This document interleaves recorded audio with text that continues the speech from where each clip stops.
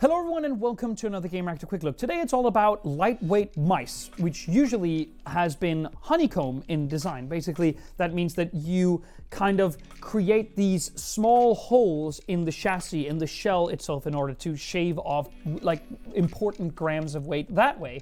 Well, Razer thinks that you don't need to do that because they sent us over the Viper V2 Pro. And, well, it is quite something. Now, they sent us over this press kit, which is only to illustrate, well, I'll show you this note. The Razer Viper V2 Pro, as light as a tennis ball. So they sent us this tennis ball. I've tried to remove it. It's actually, I'm gonna do it anyway. So essentially their point, which is very easy to understand from the note, is that they've made the mouse so light that it is interchangeable in weight from a regular old tennis ball. And I don't know if you're watching this holding one of these in your hand, hopefully you're not, but they are extremely light. And we have seen gaming mice trend towards shaving off grams of weight in order for the experience of moving it around to be more seamless and more an extension of the way you move your mind. If you're, for instance, are playing Counter-Strike Go, and those like pinpoint precision movements are key aspects in being effective in the game. So, and also, I would also just throw in a bit of an argument, which is, well, it's also just important for mouse movements to feel good. If they're light, chances are that you aren't going to feel as much resistance, and if you feel less resistance, it just feels better to move it around, even if it's just light office work, essentially. So, it comes in this press kit. Thank you for sending that over. And inside here, we find the mouse itself. They've sent it over in this mercury white, which I think is actually fantastic. I love it in this particular setup here. So, on the exterior, not a lot has actually changed. It's the Viper shell. We quite like that as well. And thanks to the mercury, I don't think it is as razory as you would probably think. And apart from, well, nothing essentially, there actually isn't any RGB lighting on this, which is great. I don't even think that the logo itself lights up. There's only this little status LED to indicate whether or not you're connected, for instance. And I like that through Razer as well. It makes me think that the way they've banked on chroma lighting in general, it's odd to find a product which has none of it, essentially, but it really does not. It's all about performance. That makes sense. So, this thing is not honeycombed. It has a perfectly thick plastic shell, and that also means that while there is these aqua barriers or IP ratings, basically means that even if it has honeycomb, it will protect the print board down below from like sweat or coke or water if you happen to topple some of that over. It is nicer to just be safe and to have a perfect continuous plastic shell on top if you could choose between the two. Still, this is 58 grams. And I think Razer says that this makes it the lightest in the world, essentially.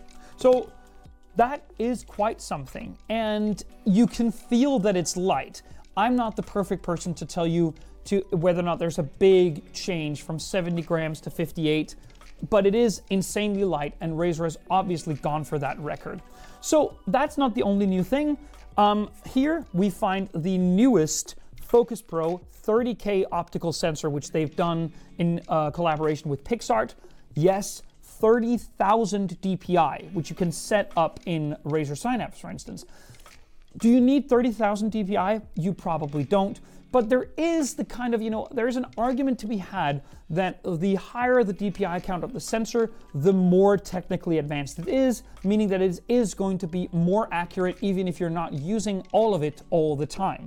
So again, take that argument for what you will, but it is an insanely pinpoint precision accurate sensor.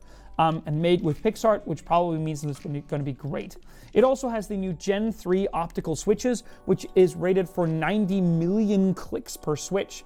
And I have only sort of registered that there's a lovely sort of tactility. I think they've tuned the actual physical switch to near perfection. I promise you, if you happen to pick one of these up at a store or something like that, you will be able to feel that. It feels great. It uses the hyperspeed wireless technology through a USB Type A dongle, which is kind of fun because while there is a USB Type-C port in this little dongle holder, it's still a USB Type-A dongle. I'm kind of beginning to wonder, when will we see Type-C based dongles?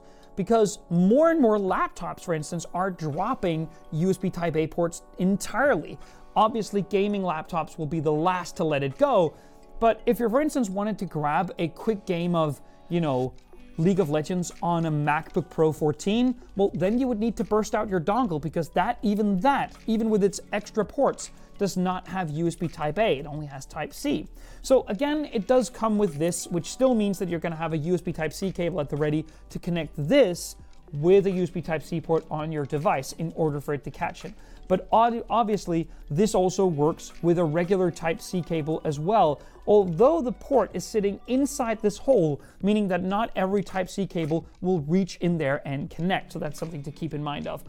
It has a fantastic grip. It is one of the most, I think, lovely feeling mice that I've held for a long time. It has great build quality. 58 grams is inherently impressive. There is one or two things which I'm kind of hesitant about, which is, the thing is, this is obviously going to be very expensive when it comes on sale. And when it's that expensive, I'm kind of expecting it to do a lot of different things and be a varied tool for different use cases and purposes. But despite a lot of other Razer mice having a compartment for the USB Type-A dongle, this does not have one, meaning that you're going to have this loose if you're traveling with it or have it in a bag. That is not ideal to me, and I think it's kind of cheating to say that you've reached 58 grams if you're cutting away features to get there. Secondly, and I had a discussion with one at Razer about this has no Bluetooth, despite the fact that something like the DeathAdder V2 Pro having it. Do we need Bluetooth? You probably don't. And if you're performance oriented like the audience or the target audience for this is, well, they probably won't need it as well. But for me, I would have this in my computer at home, and I would have it Bluetooth paired to my MacBook Pro 14 so that I could use it for everything. And now I can't, because I'm going to have to take this out of my machine at home, and I'm going to have to store it somewhere when I travel, which I guess is in this, because there's no compartment in the mouse to keep it. So is this enough to not recommend it? No. This feels awesome, and for the purpose that it's designed to go out and solve, it's probably fantastic. So take that for what you will. We'll have a full review up soon. Thank you so much for watching. See you on the next one.